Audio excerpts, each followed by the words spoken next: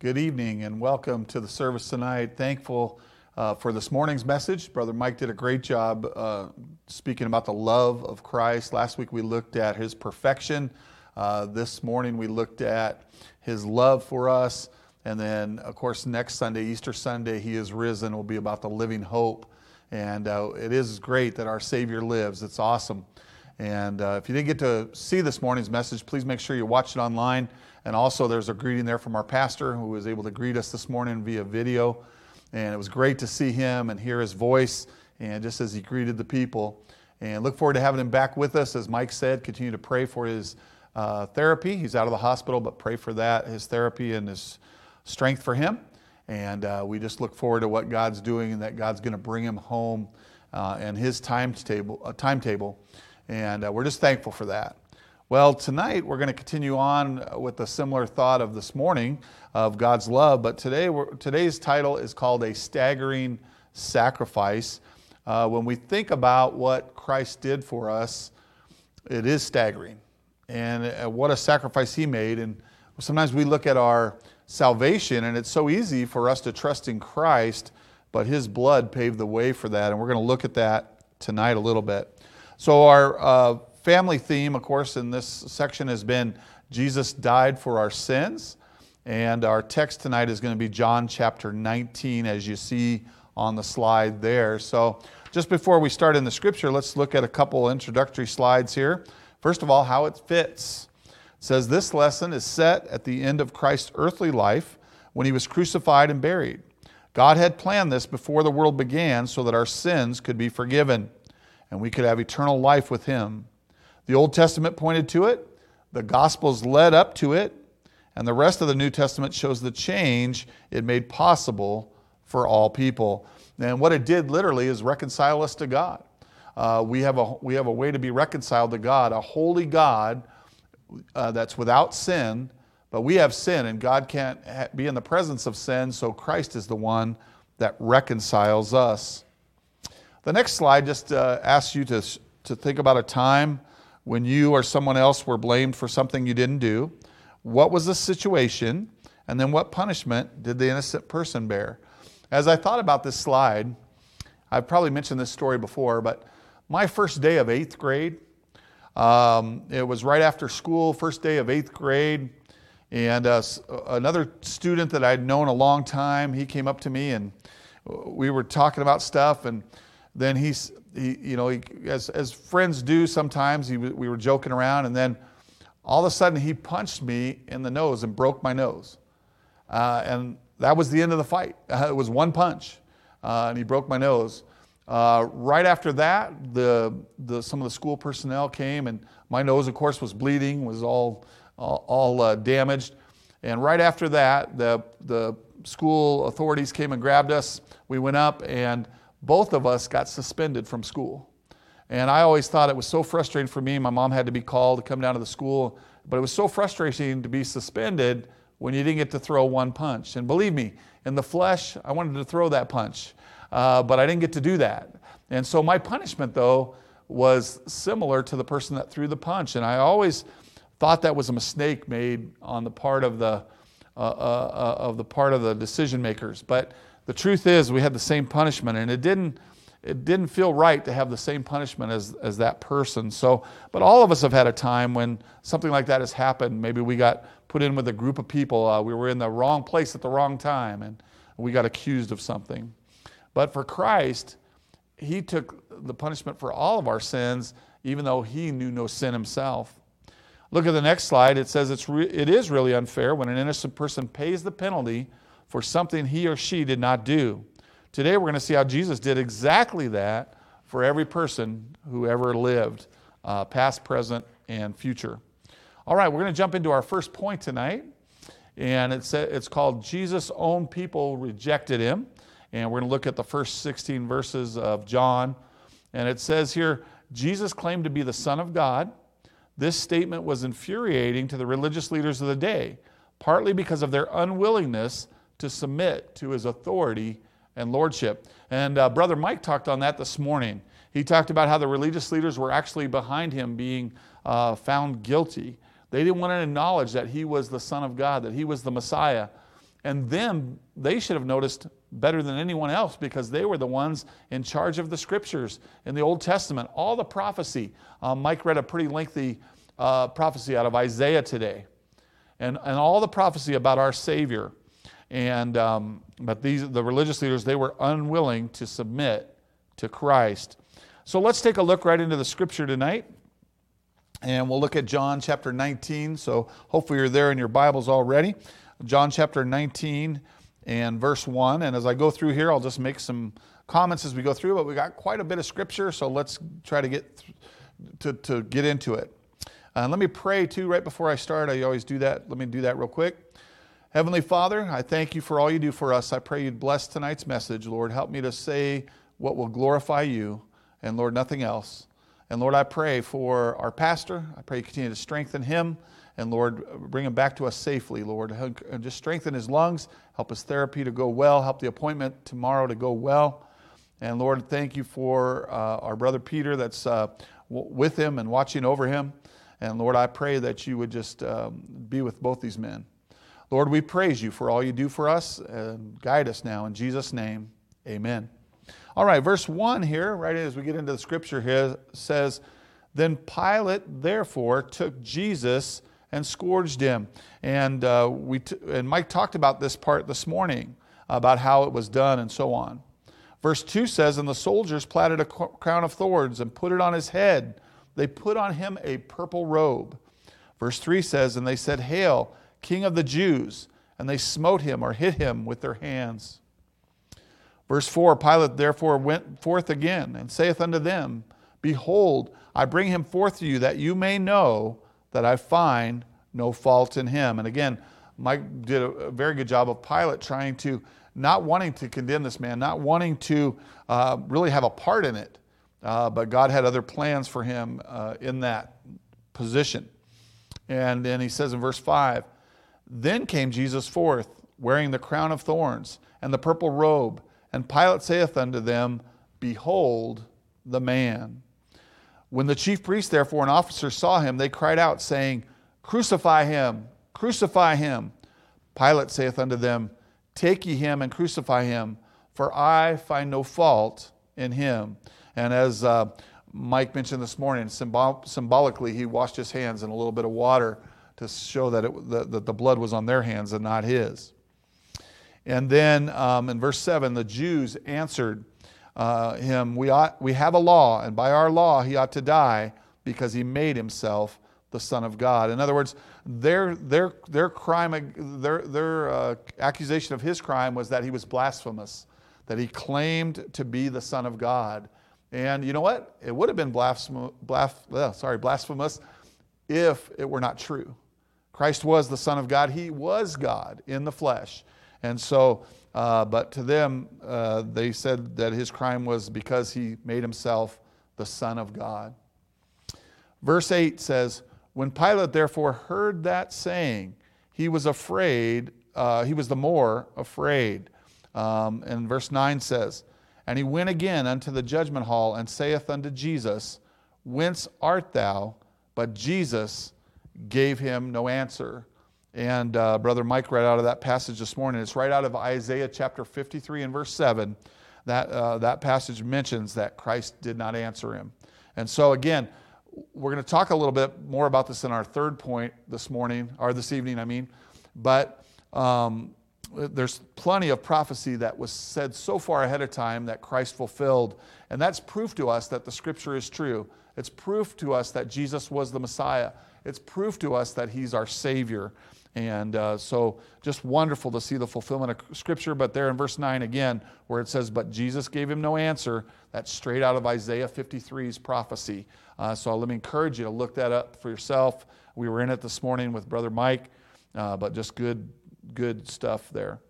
Verse 10 says, Then saith Pilate unto him, Speakest thou not unto me? Knowest thou not that I have power to crucify thee and have power to release thee? So Pilate kind of chides him there with his question here. He says, Don't you realize I have the power to put you to death? But as Mike mentioned this morning in verse 11, it says, Jesus answered, Thou couldst have no power at all against me, except it were given thee from above. Therefore, he that delivereth me unto thee hath the greater sin. And so Jesus puts him in his place and says, you only get to have this power because God's allowed it. Verse 12 says, and from thenceforth Pilate sought to release him, but the Jews cried out, saying, if thou let this man go, thou art not Caesar's friend. Whosoever maketh himself a king speaketh against Caesar. Verse 13, when Pilate therefore heard that saying, he brought Jesus forth and sat down in the judgment seat in a place that is called the Pavement, but in the Hebrew, Gabbatha. And it was the preparation of the Passover, and about the 6th hour, and he saith unto the Jews, behold your king. And, Pilate heard them say that if whoever's against Caesar, whoever maketh himself a king, speaketh against Caesar. So Pilate then took it even more seriously because he didn't want to look like he was not loyal to Caesar. And so they're preparing for the Passover. He says to them, behold your king. In verse 15 it says, but they cried out, away with him, crucify him. Pilate saith unto them, shall I crucify your king? The chief priests answered, we have no king but Caesar. Verse 16 says, then delivered he him, therefore, unto them to be crucified, and they took Jesus and led him away. And of course, Mike talked about this morning how he offered up Barabbas instead. But the crowd chose Jesus over Barabbas, who was just a terrible criminal, but yet they chose to put Jesus to be crucified instead of them, and Barabbas to be released. And so after that was done, they took Jesus and they led him away. All right, as we look at that first point, that ends there on verse 16. But let's go ahead and look at the next slide. It tells us how to apply it. It says to embrace Jesus as Savior and King. That seems like a simple statement, but in order to embrace Jesus as our Savior, first of all, we have to come to know Him as our Lord and Savior. How do we do that? The Bible says very clear that in Ephesians 2:8-9 that it's a gift from God, that it's by faith, and that it's not of works, lest any man should boast. The Bible's very clear in many passages of Scripture.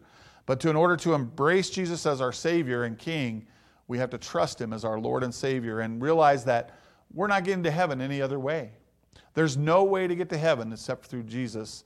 In John 14:6, Jesus said, I am the way, the truth, and the life. No man cometh to the Father but by me.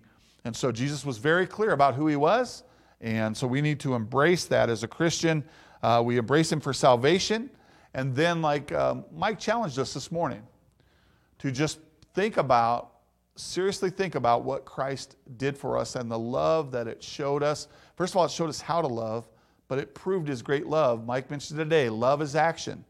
And Christ definitely put action to His words. And so we need to show the love of Christ to the people we come in contact with. But again, we need to embrace Him. Next slide says, why do people reject Jesus today? Well, really the same reason they've always rejected Him.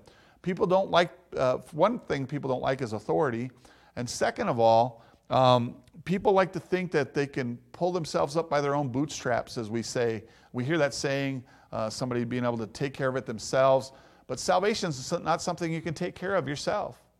It's something where you needed a Savior, I needed a Savior to come and die for us. Again, we're not perfect. We're still sinners. So I couldn't die for your sin. You cannot die for my sin. Only a perfect, sinless Savior, and that was God in the flesh, Jesus Christ.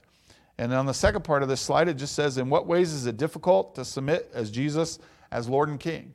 Well, let's say this. You've already accepted Him as your Lord and Savior, but have you turned every area of your life over to Christ? Every single detail of your life, have we turned it over to Christ?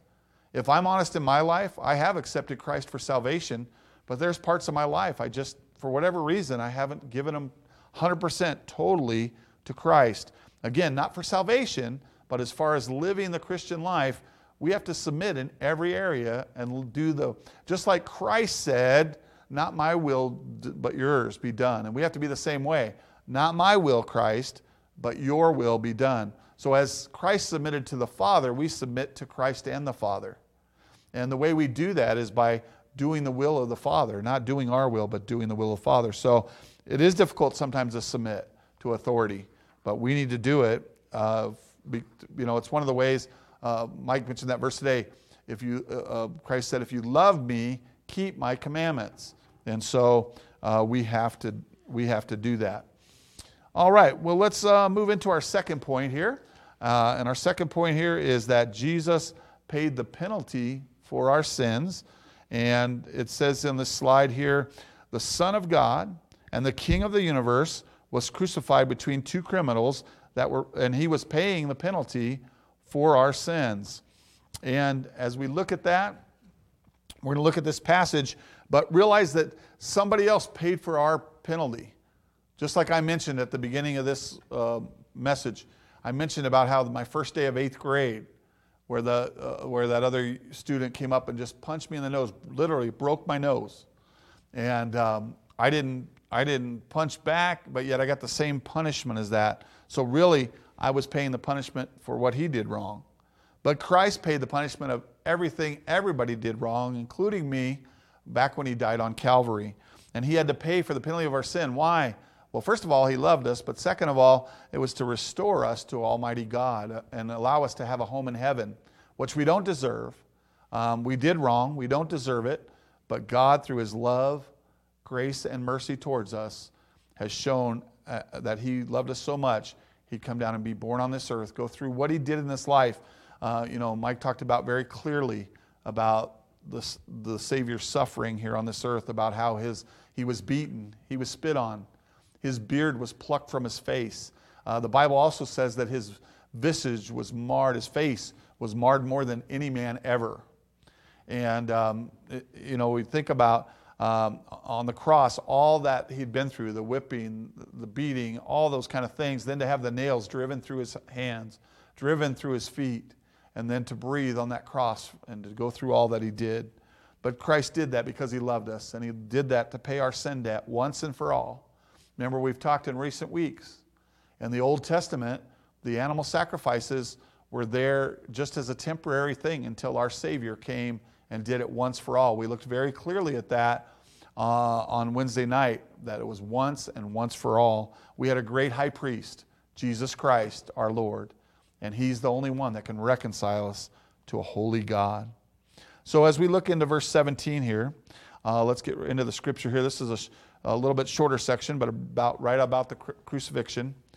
Verse 17, it says, and he, that would be Jesus, bearing his cross, went forth into a place called the place of a skull, which is called in the Hebrew Golgotha, where they crucified him and two others with him, on either side one, and Jesus in the midst.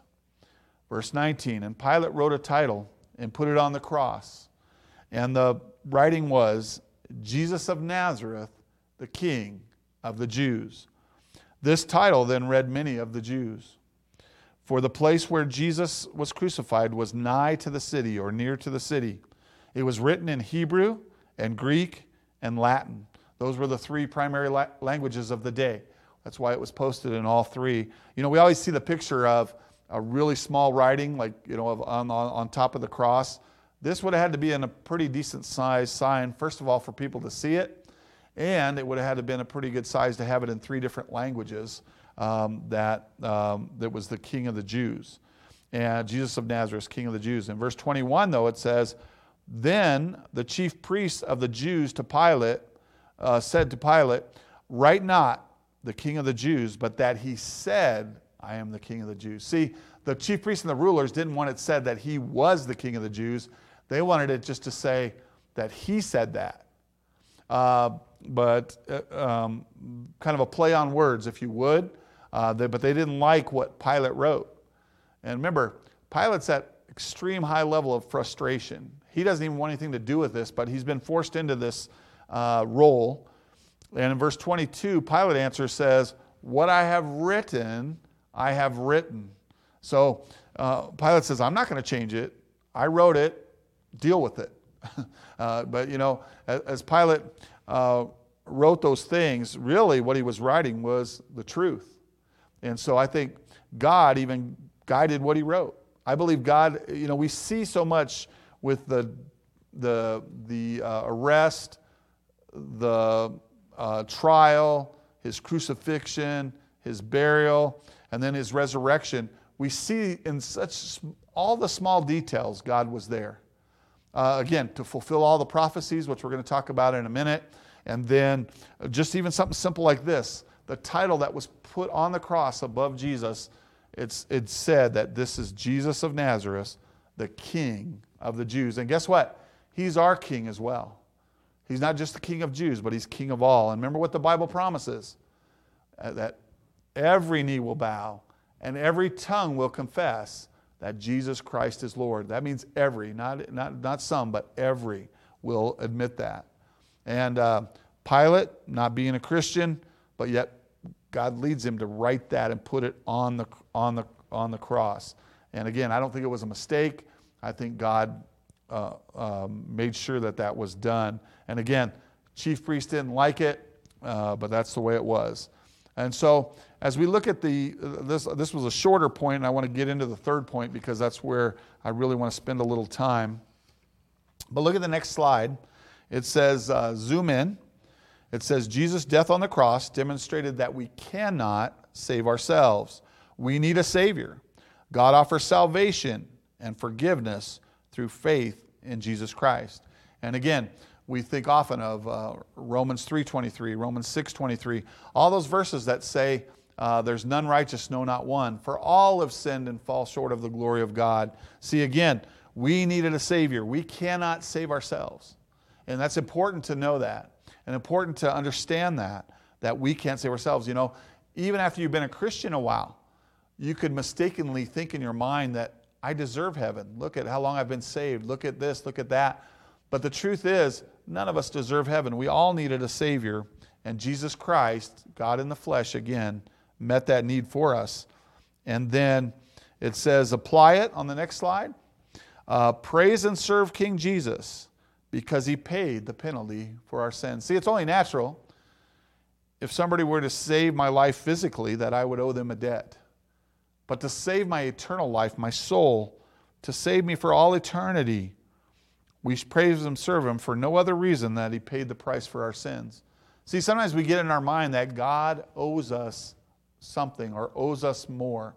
The truth is, I've heard preachers preach on this before, and I've heard it said, and I think I agree with it, is that if all Christ ever did for us was die on the cross, that's enough. See, when we get saved, we don't have a perfect life thereafter.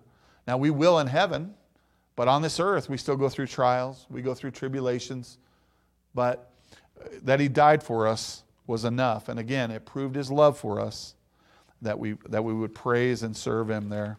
The next slide says, what emotions rise up when you think about what Jesus did for you on the cross? Well, I don't know about you. When it's described in detail what Christ did for me, to be honest, I can't believe somebody loved me that much, that he would go through that kind of suffering for me. I'm a wicked sinner. I don't deserve heaven. But yet, Christ was my creator. Not only was he my creator, he was my redeemer. And he loved me so much to redeem me from my sin. And so what kind of emotions rise up? Well, love. To me, to be honest, I hate what was done to Christ. When I think about his beard being plucked, when I think about him being nailed to the cross, when I think about the beatings, when I think about the mocking, when I think about the spitting, all those things, they make me angry. But you know what? I only have one person to really be angry about, and that's me. My sin put him there. Your sin put him there.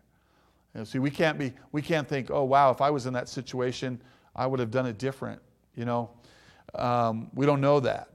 But what we do know is that Christ died for us. On the same slide here, it says, what can we do to demonstrate our gratitude and appreciation for all Christ has done for us? Well, the main thing is the obvious thing. One of the last things Christ commanded was to go and preach the gospel to every creature. It's our job to get the word out. Mike has challenged us. There have been a stack of Easter tracts back there on the table to get those and invite people to church. We've got the yard signs. Why? We put a yard sign out. Again, like Mike said this morning, it's not to get a big crowd. The purpose to get people here is to hear the gospel so that they can have what you and I have, which is a home in heaven. we want them to be saved.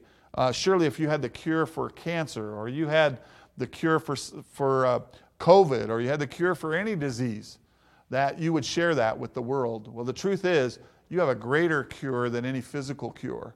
You have a cure that saves the soul of a person, and that's through Jesus Christ, and that's very important. So one of the ways we show our gratitude and appreciation is we tell others about him. And then the second one would be service. I just think of Hebrews 12, 1 and 2. It comes to mind, and it's our reasonable service to serve God. And so let's just leave it at that. All right, let's move on to our third and final point tonight. Jesus' crucifixion fulfilled messianic prophecies. You know, I like this section the most. Not that the other parts are great too, but I like everywhere in the Scripture, especially in the Gospels, when it's talking about the death, burial, and resurrection of Christ. I love it when it's fulfilling prophecy, because people can dispute a lot of things, but the proof of the prophecy is that years before Christ died on the cross, he fulfilled all those, from where he was born to really literally his line, his line that was there, because in the Bible we have listed the paternal line of Christ, and we have listed the maternal line for the Savior. And as you look through the prophecy that was prophesied about him, just like the one we looked at a little bit ago, where Jesus wouldn't answer him, that was that fulfillment of prophecy. And so prophecy is just a great thing. When it was said, it's something that was said before it happens, and then Christ was able to fulfill it. So let's look in here, starting in, that's on this slide. Let me finish the slide. I'm sorry. It says, John repeatedly demonstrated that the events of the crucifixion fulfilled Old Testament prophecies, so his readers would believe that Jesus truly was the Son of God. And again, there's lots of things that point us to Christ as the Savior. One would be that he claimed it. Two would be the eyewitnesses that saw him after he rose again. He rose again, and he was seen by many people over 40 days before he ascended back up into heaven. They saw him alive. And the disciples themselves, and then we have a record in Scripture where over 500 at once saw him. So there's a lot of things that point to him. But written down prophecy that he fulfilled later to me is just great proof that he was there. So let's take a look in here as we look into that. And the first one is verse 23, where it says, Then the soldiers, when they had crucified, took his garments, made 4 parts, to every soldier a part, and also his coat. Now the coat was without seam, woven from top throughout. So a very, very quality made garment. And in verse 24 it says, They said therefore among themselves, Let us not rend it, but cast lots for it, whose it shall be, that the scripture might be fulfilled, which saith, They parted my raiment among them, and for my vesture they did cast lots. These things, therefore, the soldiers did. And that's a direct fulfillment of prophecy that's found in Psalm 22. And so let me encourage you, just like we looked at Isaiah 53 this morning, let me encourage you to go to Psalm 22, specifically verse 18, and that's what where this is fulfilling that prophecy. And so in Psalms it was prophesied, and then here we have it fulfilled. That's exciting. But the soldiers, again, they parted his garment. They didn't part his coat. They cast lots for it. And so so that they would have it as one whole piece. And again, that was fulfillment there. Verse 25 says, Now there stood by the cross of Jesus his mother, and his mother's sister Mary, the wife of Cleophas, and Mary Magdalene. And it says, When Jesus therefore saw his mother, and the disciple standing by whom he loved, he saith unto his mother, Woman, behold thy son.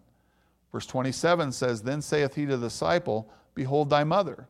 And from that hour, that disciple took her unto his own home. And it's interesting, as Christ has gone through all this suffering, and he's on the cross dying, but yet he cares for his earthly mother, Mary. He makes sure she's going to be taken care of. He makes sure that she has a home to live in. And of course, it's with the disciple. And you think about it. Jesus was all about others. The Bible says he humbled himself in the form of a servant, We saw a couple messages ago, we saw how Jesus washed the disciples' feet as an example for them to show how to care for other people. His earthly ministry was all about other people. And dying on the cross was all about all of us from eternity, or not eternity, but from the beginning of the world, the creation of Adam and Eve. And he died for everyone from Adam and Eve all the way forward that will ever be born. He died for their sin. And so, but it's interesting that one of the things he took care of while he's there on the cross after all that suffering is his earthly mother, Mary. And then in verse 28, it says, after this, Jesus, knowing that all things were now accomplished, that the scripture might be fulfilled, saying, I thirst. And this was a direct fulfillment of Psalm 69:21. Psalm 69:21. So let me encourage you to look these up. Again, Jesus knew that all things were now accomplished. He says, I thirst. Now, unfortunately, look what they give him to drink. In verse 29, it says, now there was set a vessel full of vinegar. They filled a sponge with vinegar. They put it upon hyssop and put it to his mouth. When Jesus therefore had received the vinegar, he said, it is finished. And he bowed his head and he gave up the ghost. And you've heard people speak on that. Mike's mentioned it this morning about it is finished.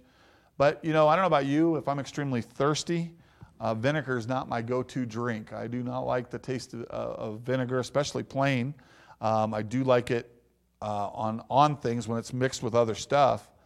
But it gave him enough moisture in his mouth to say the words, it is finished. Sometimes we forget that even though Christ was God in the flesh, he was in the flesh. And he was just like you and me. He hungered, he thirsted, he felt pain. His body worked the same way our bodies work. And you could just imagine that he would have needed that moisture after being on there in order to say, it is finished. And again, he bowed his head and he gave up the ghost. And that'd be terrible if that was the end of the story, but we all know it's not. We know that he rose again. Verse 31, let's go on with that one. It says, the Jews, therefore, because it was the preparation that the body should not remain upon the cross on the Sabbath day, for the Sabbath day was a high day, besought Pilate that their legs might be broken and that they might be taken away. Then came the soldiers, and they brake the legs of the first and of the other which was crucified with him. But when they came to Jesus and saw that he was dead already, they brake not his legs. But one of his soldiers with a spear pierced his side, and forthwith came there out blood and water. And he that saw it bare record, and his record is true, and he knoweth that he saith true, that you might believe. For these things were done, that the scripture might be fulfilled, a bone of him shall not be broken. Now that exact scripture is found in Psalm 34:20. Psalm 34:20. So again, let me encourage you to look that up. Again, what was the prophecy? That his bones won't be broken. Now remember, both guys that are crucified on each side of him, both of them, they break their legs. And they did that, from my understanding of what I've looked at in some of the commentaries, they did that because when you were on the cross, in order to breathe, as your hands were outstretched like this, and you had to push yourself up with your feet so your lungs could get a breath of air. And so in order to breathe, they had to push themselves up. And the reason they broke the legs is so that they could no longer do that, and literally the person would suffocate and finish off the process of dying a horrible death of a crucifixion. But to both criminals that were crucified on both sides of him, and by the way, you might remember one of those criminals is in heaven for all eternity with Jesus Christ, and to our knowledge, based on the scripture, the other one is in hell. So one of them's been in heaven forever since that day. The other one is in hell since that day. Because remember, he asked Jesus, and Jesus said, today you shall be with me in paradise. So, but, both those men had to have their legs broken by the soldiers. But we have this account where they came, they saw that Jesus was already dead, so they didn't do that. Instead, they pierced his side. And so verse 36, again, about the broken bones, is found in Psalm 34. Then we have in verse 37, and again another scripture saith, they shall look on him who they pierced. That's a fulfillment of Zechariah 12:10. Zechariah 12:10. Again, fulfilled prophecy. Just from verse that we've been in John chapter 19, just from verse 24 to verse 37, we've seen at least 4 specific prophecies fulfilled from the Old Testament. And so, it's just interesting to see how God put that there so man would be without excuse if they deny him as the Savior of the world. Again, he put that there as another form of proof. Some of the other forms of proof were what God said about him. Some was about what Christ said about himself. Some was about what the Holy Spirit acknowledged him. Others was this fulfilled Scripture. Again, eyewitnesses that saw him alive after there. There's so many pieces of evidence that prove that Christ is the Messiah, is the Lord and King. But yet people choose to ignore it or choose to deny it was probably a better word to say it.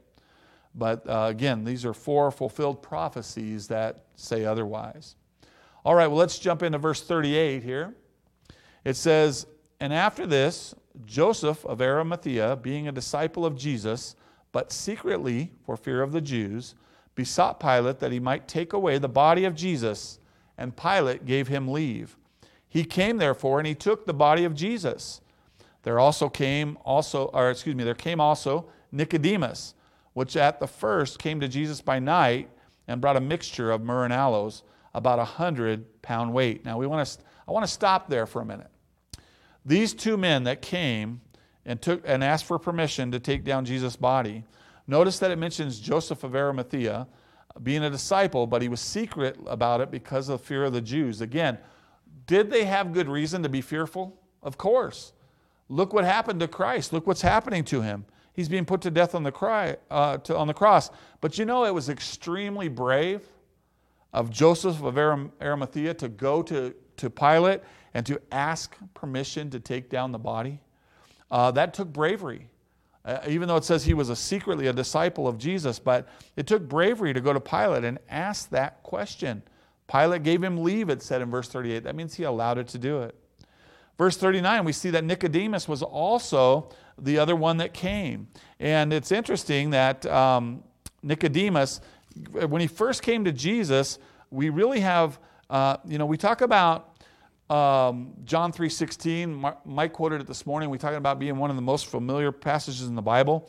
But in John chapter 3, that's where we first encountered Nicodemus. The whole reason Christ put John 3:16 in the Bible was he was explaining to Nicodemus how he needed to be born again. Back in John chapter 3 and verse 1, it said, "There was a man of the Pharisees named Nicodemus, a ruler of the Jews." So guess what? He was also a religious leader, but he came to find out that Christ really was the Messiah.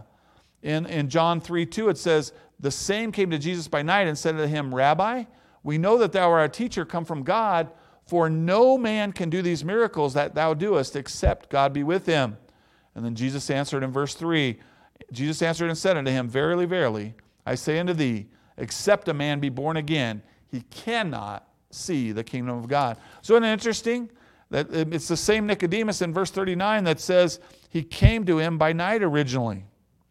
But look at him now, boldly going with Joseph of Arimathea and asking for the body of Christ and taking the body of Christ. And it says he brought with him in verse 39 a mixture of myrrh and aloes, about 100-pound weight. 100-pound weight is actually about 75 pounds. It's a large amount, but it's what they needed to prepare the body for burial. In our day, we talk about people being embalmed after they die. But this was their way of taking care of the body. Verse 40 goes on to say, Then took they the body of Jesus, and they wound it in linen clothes and with the spices, as the manner of the Jews is to bury. Now in the place where he was crucified there was a garden, and in the garden a new sepulchre, wherein was never man yet laid.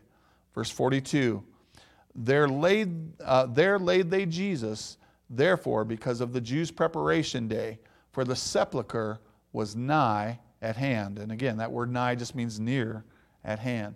But again, their purpose to Pilate was that, again, that it would be that they could take the body, they could prepare it for burial, and they put it here in the tomb, in the sepulchre, where no man had ever laid.